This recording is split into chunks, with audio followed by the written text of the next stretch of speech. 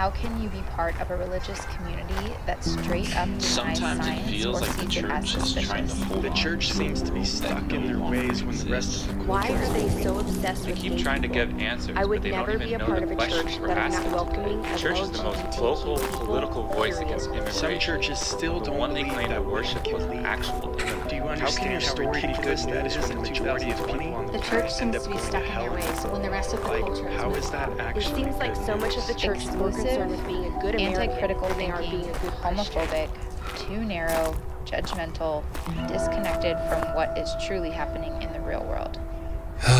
The church needs therapy. Welcome to the newest episode of The Church Needs Therapy. And today, this episode is called Old Church, New Church, Red Church, Blue Church. And I was thinking about doing this episode the past couple weeks, and I haven't gotten around to sort of taking the time to bring it together. But in the midst of waiting to do it, I just somehow, I don't know how that is with one-liners and aphorisms, and I'm a words person. I love words. My whole life, in one sense, is words, speaking and writing. And that title for this just came to me, Old Church, New Church, Red Church, Blue Church, obviously drawing from Dr. Seuss. And I was like, well, obviously that has to be the title now. And before I get into this, I just announced on my birthday, which was a little bit over a week ago, that my second book, The Joy of Letting Go, How One Thing Has the Power to Change Everything, is coming out January 3rd with my great publishers, Choir Publishing. And yes, I think one of the lines I have on there I use for the press release is, you know, the purpose of the book is to show people that letting go isn't one thing we do, but letting go is that which maintains the flow of everything we do.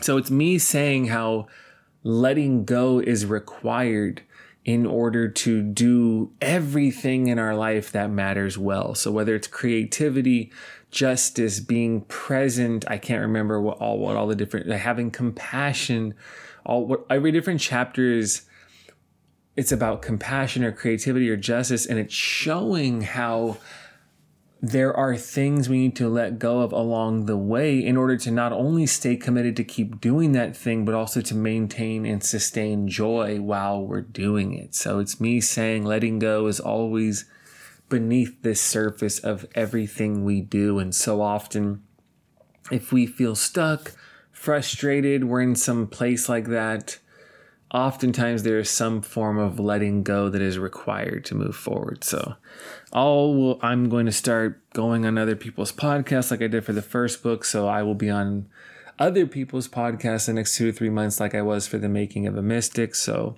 wanted to share that now. Really excited for it. Think maybe the writing in the second book is better than the first. The first one's so special, but I'm just really proud of and really happy with how the second one turned out. So I will keep everybody here in the loop to know more about that. Now, for this episode, Old Church, New Church, Red Church, Blue Church. This was, I believe, inspired by and sort of catalyzed by a conversation that I had with a friend of mine. And the conversation I had with a friend gave me a chance to share with him a lot of my thoughts on old churches, new churches, people trying to find church, people trying to stay in church, people growing beyond their church, and the naming of the hard parts of it, the naming of the tensions, the struggles of it, and, you know, perhaps finding hope within all that and trying to find a way forward. So this is like a glimpse into that conversation, but also just into thoughts I've had and things I've thought about for a long time when it comes to this. So let's start with the conversation. A friend of mine and his wife recently went back to an old church of theirs, right? So it was a church my friend was a part of, you know, for years. I think left for a while and then recently visited and maybe considered attending again. And he's tells me about it, you know, it's good or whatever. And then at some point in the sermon was not about same-sex attraction. The sermon was not about LGBTQ plus folks in the church and their role or anything like that. But the pastor made this one-off comment statement about marriage being between male and female and just kind of ran through it and kept going. And my friend who spent enough time around church hears that, and it essentially, that one short line is sort of symbolic for a much larger way of thinking and seeing, which is a evangelical church communicating traditional, conventional ways of understanding the church's relationship with the LGBTQ plus community, which is, hey, we're going to love, it's some version of we're going to love and welcome you the best we can, but if you push us on this, or we're going to say we think same-sex relationships are a sin, and as a result of us believing people live in sin if they're in, same-sex relationships, there's going to be limitations on their participation in the church. People don't say that, but that's how churches operate. So you probably can't, preach or lead on the worship team. Maybe you can. The pastors are not going to marry you if you and your partner decide to get married. And so my friend hears that comment, that brings up, it takes him back to this whole way of thinking that he has grown beyond. That's what happens to some people. Cracks in the surface, evolving, path getting wider. And what happens is we start to grow and evolve and change and move beyond the settlement, the place of stagnancy, or just the traditional place that our church has been in. And my friend goes back, has this experience. I'm sure it's like, it's a bummer. It's maybe depleting, a little discouraging. Like, are we really still saying that? And it just leaves him in this frustrated place, right? How many people here have ever had a moment like that? You hear an old pastor you respect. You go to a church you were once a part of. You talk to old friends who were a part of these churches, and certain things are said, language is used, phrases are uttered that take you back to a place that say, well, a part of me misses that. That is why I can no longer go back there. And even specifically for my friend, that's where a lot of people are at now, right? Old church, new church, red church, blue church. The simple fact is there's a lot of people who are in a place that are just very clear about, we're no longer going to churches that are not welcoming and inclusive of my LGBTQ siblings. I'm not going there. I refuse. My own integrity and alignment as a Christian prevents me from being a part of communities that have this systemic form of discrimination against LGBTQ people. And so many people are like, I'm not going to those kinds of churches, period. That is an increase, I believe, and assume that is an increasing reality for a lot of people today. So that's sort of the story, right? We're talking about that. Now, from that story, all kinds of different dynamics in church and growing personally in communities come into play. And I'm going to take a drink before I start to talk about what some of those things are.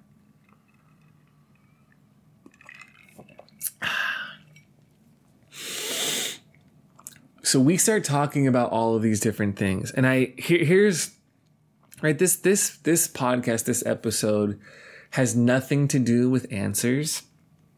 It has nothing to do with an exact way forward. It's more of a broader zooming out naming of the struggle a lot of people experience who are growing beyond the old but not yet feeling at home in a new church. So here's what happens to it. So you might resonate with some of these more than others, maybe some none at all, maybe some completely. So when my friend and I are talking, here's one of the things I talk about for the struggle with people like my friend, or for so many folks right now. Let's say a person who feels more at home and their tradition is more of a standard evangelical, low church, meaning not liturgical, maybe charismatic, kind of maybe kind of mega churchy, maybe not in terms of its size, but the culture, it's a sensibility, it's a vibe, right? They're playing Hillsong music, and they, have stages, and they have great sound systems, and there's great lights, and the production value is very high, and it's very conservative and evangelical, but maybe it's kind of cool, right? It's kind of something that feels like that. There's a lot of different versions of that. I mean, those are the first churches I was really a part of. That's why I understand it. And one of the things I see happening to people is people are sort of comfortable with the overall vibe because it's like growing up in a house. That's your house. That's your home. These are the songs you're used to. These are the sounds that are familiar. This is your native language you speak, the language patterns of the community. This is the vibe. So it's like growing up in a home. It's like a family system. You're used to it. You're comfortable with it. But people start to grow theologically. People's consciousness starts to evolve. They move through stages of faith, and they are less and less aligned with the actual substance of what this church believes and how they live. So they're becoming this person's becoming more progressive. They're changing more. Their views of justice is changing. Maybe they're thinking more about institutionalized forms of white supremacy and race, and they're thinking about justice. They're thinking about who we vote for. It could be, there's so many, they're thinking about doubting certainty and what does it mean to believe. And any of these things can be a part of the reason why a person starts to grow beyond, change, and no longer fully fit. So one of the struggles is a person might say, I can no longer, out of my own integrity and alignment, be a part of this church that's exclusionary, that's, can far right in ways that they feel is incompatible with their understanding of the gospel, etc. And so that person can find other churches in their broader area that they're more theologically aligned with, right? Let's say they go to a progressive mainline Episcopalian church. You go to this Episcopalian church and there's, a woman priest who's leading, and not only is she a woman, but she's a lesbian, and she's been out and she's open about it, and she's great and she's smart and she's brilliant and she's leading this community. And you see their theology and how they view God in reality, and the person I'm describing is more aligned with that. You might agree with them more. You might sort of find yourself, I'm there with you more about how we're talking about God and humanity. But a part of the tension a person might experience with that is they're like, but maybe they struggle with the liturgy in high church, and it feels like mass, and I don't feel at home here, and it's hard for me to feel like I'm connecting with God because I'm used to a different kind of worship, and the symbols are different. The flow of the worship is different. And a person might say, I'm less aligned theologically with my old church, but I'm more at home with the vibe there, and I'm more aligned theologically with this new church, but the vibe, the liturgy as a whole is really tough for me. I don't connect with it. And I'm not offering any judgment on anybody for any of these things. I'm just naming some of the realities. So that can be really hard for some people because it's like, these are great people, but I don't feel at home here. It doesn't help. These practices don't help connect me or ground me in the same way these old practices or old ways of at least doing Sundays did. That can be really confusing or hard for people because the person who grew up, especially if it's a mega church in those kinds of environments, a person grows beyond it theologically, but then they try out other progressive churches and it's so different. And all of a sudden the person might think, man, I really miss the worship, right, of the old one. I miss the quality of production. I miss the sound system. I miss the great musicians. I miss the Christian music that I'm used to, right? And to be honest, a lot of that has to do with the budget. It just does. Like, you can have this great sound system because there's a large budget. This church has a budget of $3 million. They can afford a great sound system. They can afford the great lighting. They can afford to pay 2 or 3 tech people to do it. They can afford to have a full-time, worship pastor who then leads a team. Like, the budget there allows this high level of production to happen on a Sunday. And that's a hard part about old church, new church, red church, blue church is when you're coming from non-denominational evangelical-ish churches, but you're growing and evolving and becoming more progressive, it's very hard to have a sustainable form of giving financially without a conservative core at the center of the church holding it together. It's different for mainline churches, progressive Presbyterians, Episcopalians, etc. It's different because those are a whole different denominational structures. But for people used to the mega churchy, low church kind of, whatever CCM style of worship, it's hard because sometimes for people, I feel like they're in a place where it's like, I can't do this anymore theologically, but I still like all of the stuff. And then they go to other churches and they're like, I'm more aligned theologically, but they don't have a lot of the things that I have gotten used to that I still want in my community. Has anybody who's listening ever had that kind of an experience? It's like we wish the mega churches we came from with the programs and the great snacks before and how everything's so clean and pristine and everything just is so highly produced and runs so smooth. It's like we wish this church could stay the same, but be more progressive, be more inclusive like that. But that isn't how it always happens. There's budgets. There's, if you don't have your core giving financially, you can't pay 3 tech people to run it. You can't even afford one in this more progressive church because there's 80 people there and maybe it's younger people and you just don't have that. And that sounds trivial, but for a lot of people finding their way, different versions of that are very, very real for them right now. Even for Christine and I, when we started Imagine almost 10 years ago, I knew that without a conservative evangelical core paying the bills, it's very hard to have a church that has a traditional financial model of paying the pastor 100%, bringing on more staff full time. And we committed from the beginning, eventually we committed to raise the majority of our income outside of Imagine so we could continue to create a community with the depth and substance of who we are without worrying about the budget, right? Those are sacrifices we made early on. And it's real, where people miss, someone moves on, but you miss the warmth of the community you once knew. You miss the Christmas service. You miss the Easter things, right? You miss all of those things, but you can't go back, but you want parts of it and you move forward and you want parts of this, but it's also, you feel like you don't fit in. We're in between old church, new church, red church, blue church. We're saying no.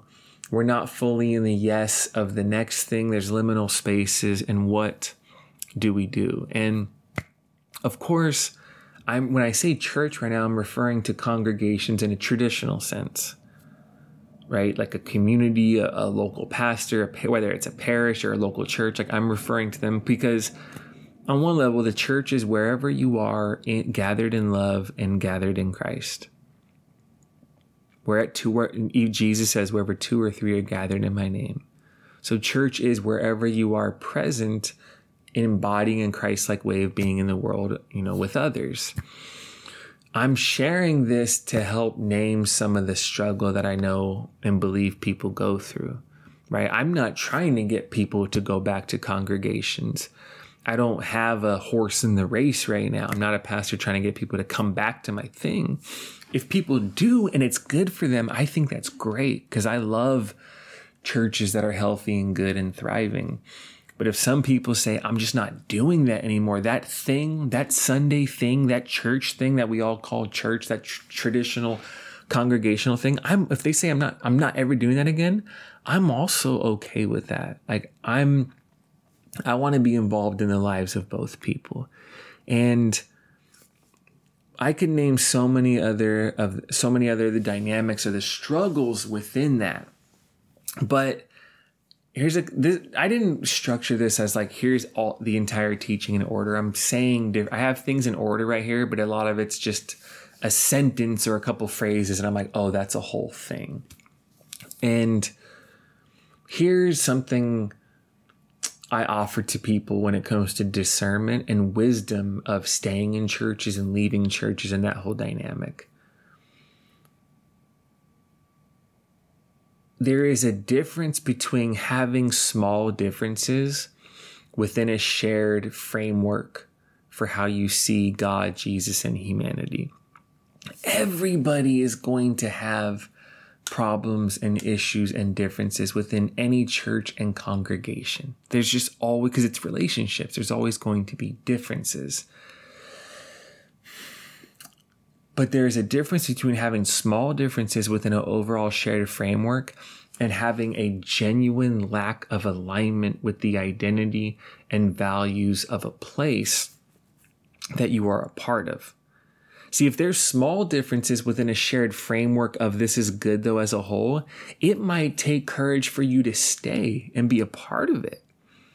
If there's a genuine lack of alignment with the identity and values of a place, it might be the thing where it requires courage to leave, because if you participating in this church feels like I'm actually participating in some of the exclusion and damaging things that I can no longer be a part of, well, yes, then your participation there is complicit within that because you're a part of it. So sometimes it takes courage to stay. Sometimes it takes courage to leave. Are they small differences, but an overall alignment, or is it a genuine lack of an alignment and actually not an expression of your integrity in Christ to stay in a place that is doing harm and damage to people in a way that you see that you can no longer unsee? That to me is a helpful way to discern when it comes to thinking about staying or leaving in old churches and new churches. And here is, when I think about old churches and new churches, this is an analogy I have thought of for years. It might have been 7 to 10 years I've been thinking about this. It could be longer. I don't even know. But when I think about old churches, when I think about conservative evangelical churches, when I think about churches that I genuinely would never be a part of, and I've had my own version of that. I'll share a story actually about that is a part of this whole thing. I may have shared it on here before. Christine and I moved back to Hawaii in 2013. And I want to say in 2010-ish, maybe, Christine and I came back to Hawaii to visit. We used to still come out here a couple of times a year, even when we weren't living here, when we were in Costa Mesa. And one time when we came out here, I had heard of this church that will remain nameless, and I knew some of our friends had gone there or visited, and it's almost from a distance. I'm like, oh, this is like a cool new church, or this is a church some people go to that I know. Okay, let's go check it out on a Sunday. And we go to this church on a Sunday, and it was the sermon I heard was ridiculous. It was like, spiritual warfare and demonic. And then somehow it's like Christian nationalist stuff with the military. And I'm like, how are they even, like, what are they saying? And then in the end, they did an altar call. And after, to me, what was truly a ridiculous sermon, like genuinely, like, I have respect for you to have the audacity to get up there and actually say this because it's absurd. And for you to have the conviction to do that blows my mind. And at the end of it, they gave an altar call. And I'm like, I look back, I'm like, what are you asking people to say yes to? Like, what, how do you take this sermon and turn it into a come to Jesus moment? And when that happened, I remember, they do the altar call, they're strumming in the background, they're about to go into the worship music at the end. And I sat in the back of that church and I had put my head down and I just started crying. And it's funny because I look back and imagine there's somebody in the church who sees me and they're like, oh, another troubled young man, coming to Jesus, like, praise the Lord, like, good for him. And I'm like, I am crying, but not for the reasons you probably think. And in that moment, as I was first going through massive paradigm shifts and changes and seeing very far beyond the churches and communities I had been a part of, in that moment, it was something clicked in me that said, I cannot and I will not be a part of churches like this in the future. And that just shuts off 95% of at least the churches I'm familiar with. And that will change my relationships. That will change my role because I feel called to be a pastor. This is going to change and make things in my life very difficult in some ways. But I know out of my own integrity in the spirit and in my understanding of Jesus, I cannot be a part of these churches. And I could just feel the tension of that in my future. And I just wept in this. It's liberating to say that. And it's also very scary to say that, right? So I know I get this. But here's what I would say about a church like that, for example, and many other churches that I would not ever go to, and churches that you may never go to again in your life. Even though my alignment and integrity would not allow me to be a part of churches like that, it doesn't mean they're bad. It doesn't mean they don't contribute any good to this world. It doesn't mean they are not doing, they're not doing any Christ-like things in the community. Because a community, a company, any collective, but let's say for churches for right now, a church can, on a broader level, at a cultural and a systemic way, perpetuate systemic forms of oppression, marginalization, exclusion, and the church can perpetuate these larger issues that are damaging and at the exact same time do good things on an individual basis. So here's back to the analogy. So think about the image just of a train moving down a track. And let's say this train is moving and shipping assault rifles to some from point A to point B. So let's say they're shipping assault rifles, which, are very, very dangerous and unnecessary for so many people in our country. And let's say the smoke that's coming from the train is contributing significant harm to the environment. And it's consistently done that for 50 years. And it continues to do so because they refuse to modernize in whatever way, right? I'm not an expert on trains and how that works. And let's say there's I could go on and name they're shipping assault rifles. What they're doing is bad for the environment, right? Maybe there's a shift in how trains are working and they refuse to move forward. And now they are still causing irreparable damage to the communities that they're going through because the gas, the smoke or whatever it is leaking into there. So in this analogy, you could name a whole bunch of things. So this church, you know where I'm going. This train on one level is contributing to violence. This train is a threat to the environment. This train is refusing to modernize and therefore poisoning water around them, destroying communities, or at least contributing to the destruction of communities, right? However that analogy works. But also, let's say on that train, there are loving individuals that are caring for sick people on the train. So let's say you could have nurses and doctors on the train caring for people who need assistance. That's a good thing. This person who has a wound, and if that wound doesn't get treated, it might get infected. If it gets infected, they might not make it. So the doctors, the nurses, the people on there are caring for individuals. Let's say there's people on there who just need people to talk to. Let's say there's therapists on there, and these therapists do volunteer work. I'm just making this up, obviously. And they say, I'm going to do one ride a week. And in that time, I'm going to, for free, pro bono, listen to people and provide my services to people for an hour because it's an hour ride each way. That's a good thing. You have people who are getting help, people who are being listened to, people who might have a sense of hope for the future because they have someone listening who's a professional. So here's why that analogy is so important is While good individual things are happening on the train as a whole is perpetuating larger cultural and systemic issues that are causing and reinforcing things that do damage and harm to the planet and to the communities as a whole.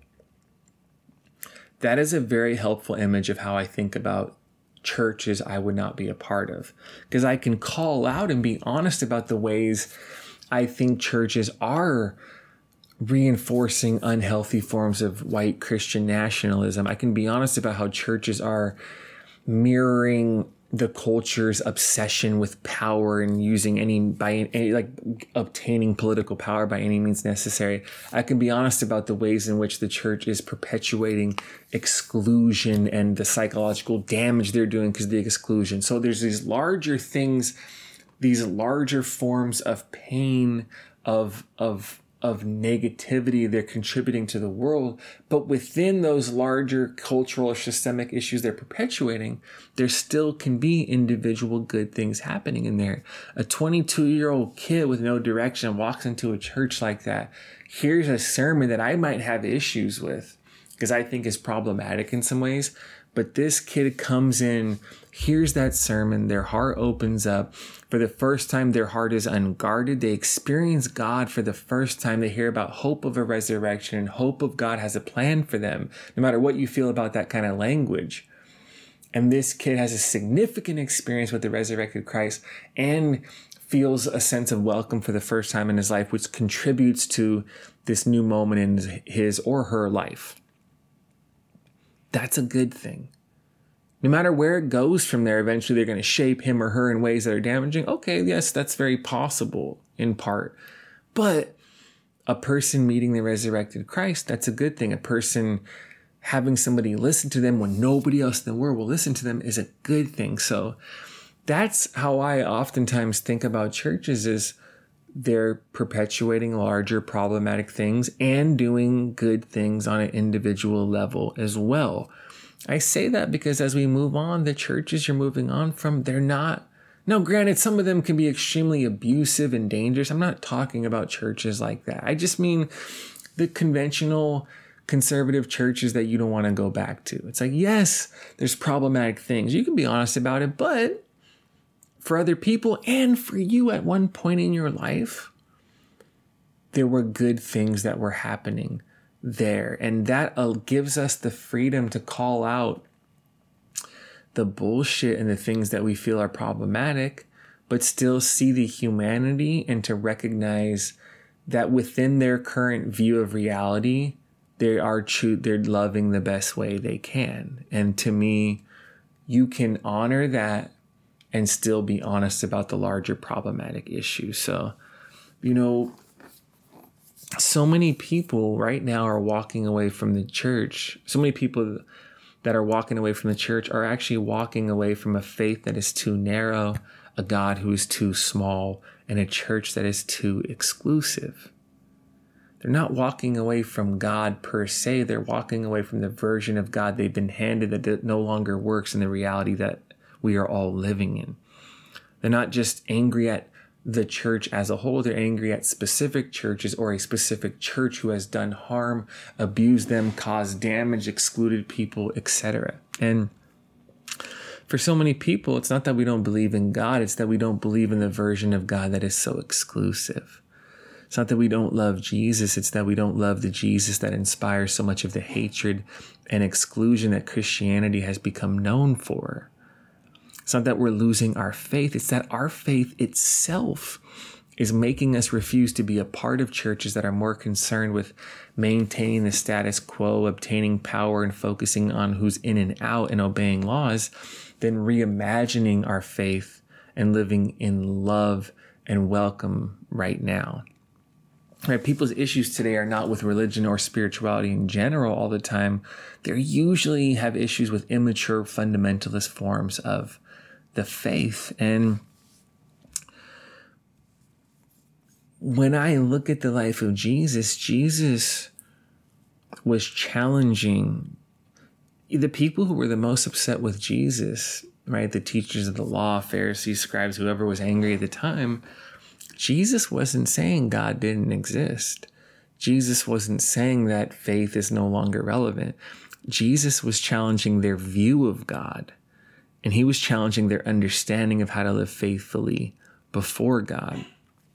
Even in Mark 7:5-9, which is a story and a moment I love, verse 5, it says, "So the Pharisees and teachers of the law asked Jesus, 'Why don't your disciples live according to the tradition of the elders instead of eating their food with defiled hands?' He replied, 'Isaiah was right when he prophesied about you hypocrites. As it is written,'" so the genius of Jesus is he's critiquing the teachers of the law with the depth and substance of their own law. That is so genius to really radicalize and challenge people. You can take them deeper into the substance and depth of their own tradition. So Jesus said Isaiah was right when he prophesied. Or verse 6 says, he replied, "Isaiah was right when he prophesied about you hypocrites. As it is written, these people honor me with their lips, but their hearts are far from me. They worship me in vain. Their teachings are merely human rules. You have let go of the commands of God and are holding on to human traditions."